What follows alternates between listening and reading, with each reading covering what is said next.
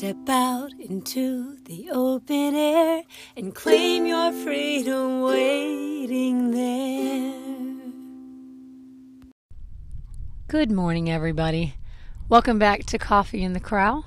I'm Abigail Hobbs. It is an absolutely beautiful morning. We had a nice cool spell overnight, so it hasn't gotten too hot yet.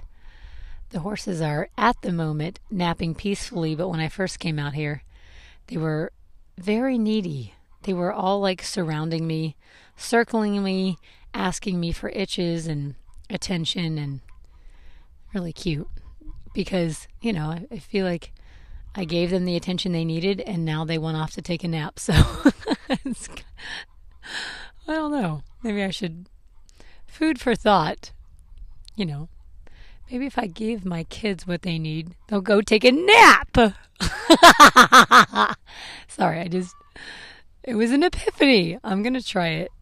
Anyways, I was just sitting here thinking, am I ready to start this podcast? And honestly, I never truly feel ready. Especially talking about my life story. It's always like every time I thought about it this morning, I just have to take a deep breath and trust that the stories I need to tell will come out. And, it's not about me having everything perfectly figured out to be able to explain it to you. It's more just a vulnerable space that I am allowing myself to process some of the stories of my childhood, I should say. There's so much. Like, I could talk way longer, and the stories could be way longer, and there's so many more, but I'm just kind of trying to pick out the ones that were more impacting on my life, and that I need to kind of think about and process through. So anyways, I hope everybody had a good week. Last week I ended, I believe, talking about we lived in Geneva for a year, and we had bought that house, and we had families living with us. Well, I'm not going to explain all of the logistics of it, but apparently, and I was 13 at the time. Apparently, some families in Tennessee, West Tennessee, heard about our church and kind of the very unique way that we were building a community. So they came down to visit. They fell in love with it, and they said, "Please, can you all move up to West Tennessee? We have property there."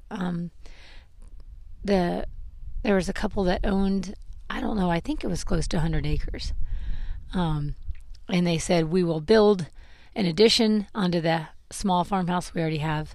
We want you guys to come up here and do community with us, teach us how to do it, help us build a church here."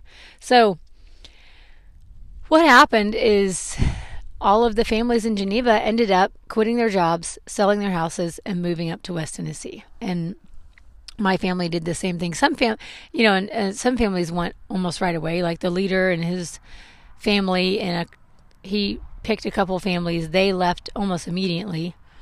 And then other families left as they sold their houses. So within a year, everybody had moved up there. And my family was one of the last ones to go.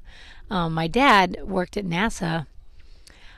So he worked there for 14 years as a firefighter. And it was a really good job. I mean, as far as it was stable and it paid good, and he had a long drive because we never lived close to that. But anyways, it was a decent job, and he would have gotten a really good retirement from it. But, now that you live in this community and you're supposed to, it was considered worldly to have a good paying job and make money, really. So he quit his job, and we sold our house and we moved. So my dad bought this really old RV and fixed it up a little, somewhat. and we got rid of a lot of our stuff, got rid of all of our animals, and that was really sad for me. I remember crying a lot. My mom had 3 Arabians, and she sold them all. And I remember that watching that be hard on her too, but she always said, this is what God wants me to do. God wants me to go be with these people. And my mom really loved horses. So I know that was hard for her, but, I just was like, okay, I guess this is more important, So anyways, we moved up to West Tennessee, and the couple that had this property was an older couple, and they had a lot of kids. They had a lot of kids, but most of them were like foster kids, and then some were adopted. Anyways, within the year that we had not moved up yet, the first few families that moved up, they worked to build an addition onto the farmhouse that was on the property. So by the time our family moved up, they had built this addition with all these rooms and bathrooms and a big, eating area down in the basement level. So the name, I don't know who came up with the name, but it became known as Masham Inn. Okay, so 100 people lived in this house. And that's how many people that were crammed into the house. Now, mind you, there were lots of other people that lived outside the house in RVs and buses, sheds. There was my husband, Nate, and some of his friends, their age group, there was no place for them. So they actually slept in a pontoon boat for a while until they renovated a chicken house and turned it into a bunkhouse. So the boys lived in the bunkhouse, and there was, I don't know how many rooms. There's a good amount of rooms and bathrooms, but literally people were crammed in, 100 people crammed into this house. I was put in a room with 7 other girls. There was one loft bed, but it was made really big. So there was 2 mattresses that fit side by side, and I don't know the size. I don't know if they were twins or queens or what they were, but I just know it was a huge loft that extended mostly across the room that we were in to be able to fit all of us girls in there. So we all slept up on that loft, and it was always a bummer if you were in the middle because you were in the crack between the mattresses. But literally just put them in so we slept side by side, 1, 2, 3, just smashed in so that we could all fit up in the loft.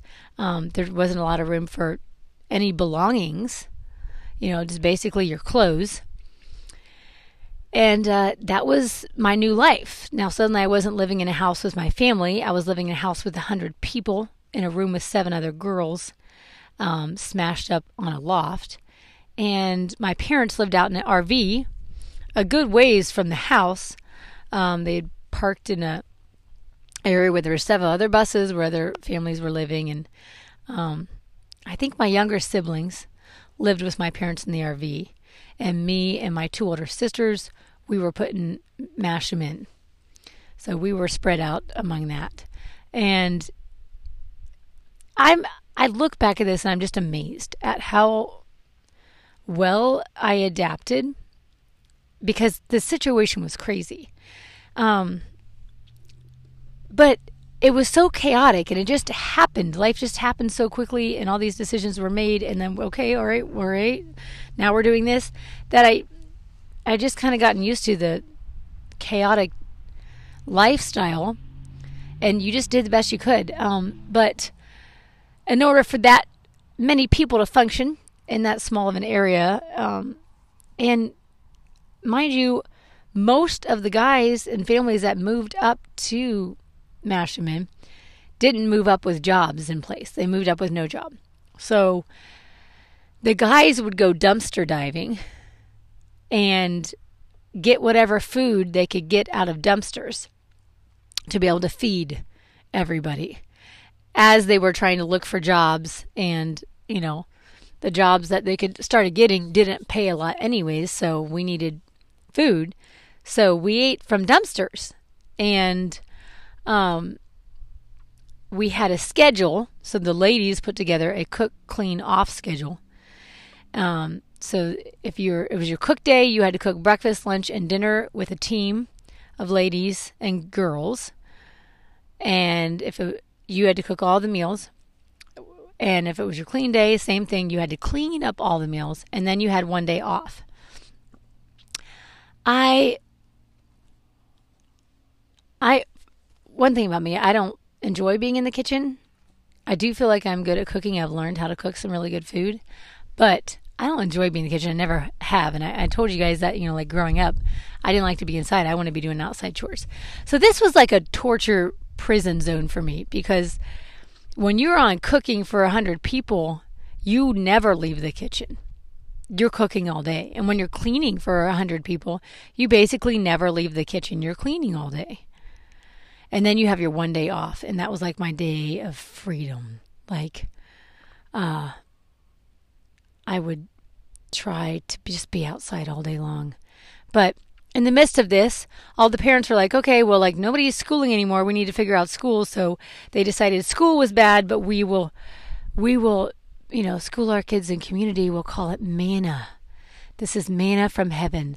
So real legit schooling was done away with, and random adults started, like, I shouldn't say random. It was, like the leaders' wives and important people would take up teaching certain subjects to everybody, but they made it all about God. It was all about body life, community, so we didn't get math class or English class. I do remember somebody taught geography for a little bit. I don't remember anything I learned, because all I can remember is that the lady that taught it wore these earrings that were globes of like the world. And we were just all shocked because we couldn't believe somebody was wearing earrings, because earrings were bad.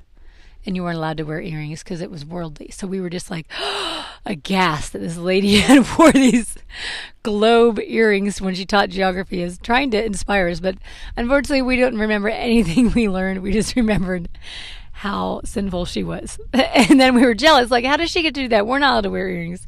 Anyways, just craziness. So yeah, our schooling was taken away. We were taught these subjects that were supposedly like going to be along the same lines as math, English, science, history, geography, all that. But instead it was all about religion. And in that terms. So anyways, it was crazy. It was just chaos. And I have so many weird mixed emotions about that time. Also, I didn't have any friends when I moved up, because all the families that moved before me, they made new friends, and then they had boyfriends, and so when I moved up, the boyfriend that I had, he liked these other girls, and all my other friends, like my best friends, they had made new best friends. So I remember it was really very sad time for me, because I felt like I lost all my friends. And then to top it off, when we moved up, like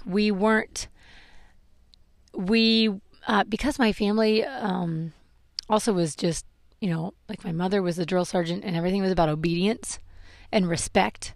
So we were very obedient, respectful children. We were taught to be very, unfortunately, that creates really judgmental humans. But we moved up, and I remember all my peers called my sisters and I the Bible girls, because my mom had taught us to memorize so much of the Bible, and we were the, goody two shoes, and they were kind of sneaking off and making out or whatever, and we were the goody two shoes. And so I felt isolated. I didn't have any friends anymore. I felt alone, and I felt confused, because I didn't have my parents involved in my life anymore, literally at all, hardly. I would see them, in and out, but they weren't involved in my life. And I was really confused and really sad. I spent a lot of time crying and just feeling lonely, which is crazy, because I lived in a house of 100 people. But you guys know what I mean. It's not about the people, right? It's the connections. So during this time, I made friends with this very unique individual that used to come visit. And I think he was had some sort of disability, to say. And I don't really know what it is, but a lot of my peers made fun of him and didn't like to be around him and thought he was creepy and stuff. But I made friends with him, and I cared about people, and so he was really kind, and he let me borrow his horse. He had a horse. He let me borrow his horse to ride, and so I started getting into horses. And even though I grew up with horses, they weren't my passion, but suddenly I became really interested in them. And I think a large part of that was I was so lonely and confused, and living such a chaotic life. I was searching for something that could be mine, something that was meaningful to me. And I just fell in love with this horse. Her name is Misty. She was a white horse. And that just made me think, I want a horse. I want to buy my own horse.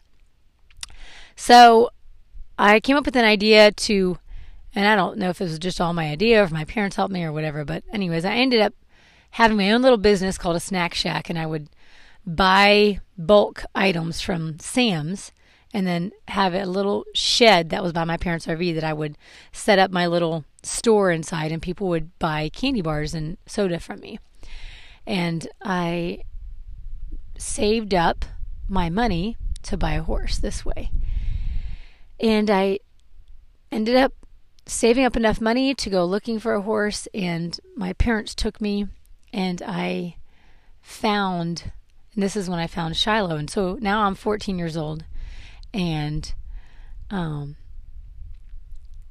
was interesting because when we went to go looking for a horse, I had originally found this horse in the newspaper, and it was a Tennessee Walker, and I was real excited. So my family loaded up to go look at this horse, and it ended up being like half blind, and I was crying on the way home, and I was like, what's the matter? And I was like, I wanted to buy that horse. I just wanted a horse so bad. I didn't even care if I was blind. And my mom was like, you don't want a blind horse. Like, that's not a good idea. And I just couldn't stop crying. I just felt so desperate. So we're driving, and my dad's like, what do you want me to do? And he just points to this pasture that have a couple horses in. You just want me to turn in there and ask them if they have a horse for sale? Like, what else do you want from us? And I was like, yes, I do. And he's like, okay. And he whips the vehicle around. I was like, what? Totally shocked. And we went up to the house, and my dad asked him if they had any horses for sale. And he said, yeah, that one right out there. And it was Shiloh. And I rode her one time. I got on and rode her, and I was sold before I even rode her. I just wanted a horse so bad. And she was beautiful, beautiful black-brown horse. And she was a mess. When I rode her, she was just trying to gallop the whole time. And the young man, he was going into college, that had owned her, he had raced her against his buddies a lot. And so she just thought her whole job in life was to run really fast. And she was beautiful and sleek and gorgeous, and she could just go so fast. And it was just, yes, I wanted this horse. So within a month, we were able to pick her up, and that got me through so much hell of my life. Once I got Shiloh, any spare moment I had, I was out with Shiloh. And I want you to picture what this was like, though, because at the time of my life, we're wearing dresses and head coverings. It was full hilt modesty, So if you're wearing a dress, then you wear leggings underneath, just in case your dress comes up. And so that was not going to stop me from riding. I rode Shiloh. We galloped the fields, the roads for miles in a huge dress and a head covering on my head and a helmet over my head covering. I have some pictures of it. It's kind of funny to look back at that, like, wow. But nothing could stop me. And she instantly became my best friend. Because I went from being so lonely and sad to I had this horse. So I confided in her. And any spare moment that I wasn't cooking and cleaning, I was out with my horse, just spending time with her. And I remember, like, my friends would go off and do stuff, and I would just be off with my horse. And it was still sad because I wanted that human connection, and I felt rejected by my friends. But I remember just being like, I got you, Shiloh. Like, it's okay. So we lived there for a year, and then I don't know. I'm not sure what all came down. What we were told is that the leaders were speaking into the lives of the family that owned the property that had invited us to move up there. Were speaking into their lives and telling them things about themselves that they needed to change, and they didn't want to listen, so they kicked us off their property. Now, I'm not sure what the entire story is, but they got angry and told us we had to move. So now we were only there 1 year, and everybody had to pick up and find somewhere else to go. And one of the guys ended up finding this property that was 100 acres that was probably, I don't know, 15, 20 minutes away from where we were. And it was a huge old cow pasture. And it had no electricity. Well, it had one old farmhouse right when you drove in that basically needed to be demolished.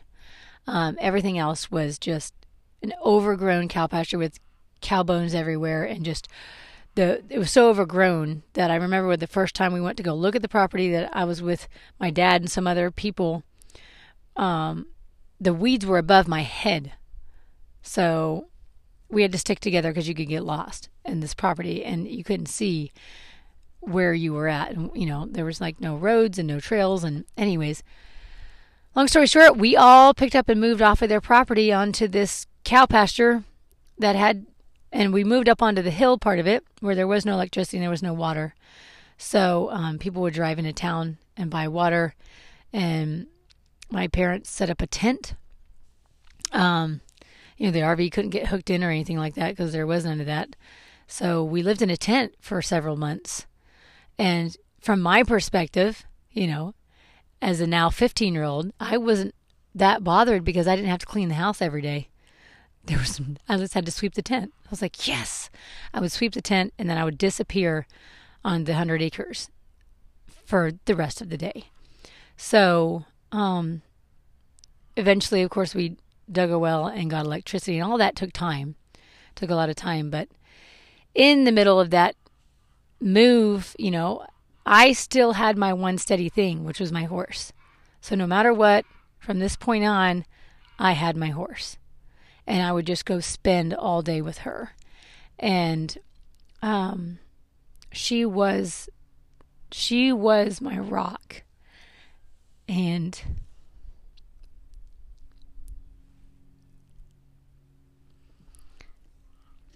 this year she died. She was 34 years old. And when I bought her, she was 9. So I had her 25 years. And she was with me longer in my life than I've been without her. And I've been through a lot of shit in my life. And there's a lot of more stories, and some of them I won't share because they're too personal and private, but she was my safe space that I always went to, and the only thing I could depend on that wasn't going to tell me I was a sinful, selfish person. And she always just accepted me however I felt in that moment. And if you have animals, you know how this feels. But she was my best friend, and so I was able to cope with a lot because she was my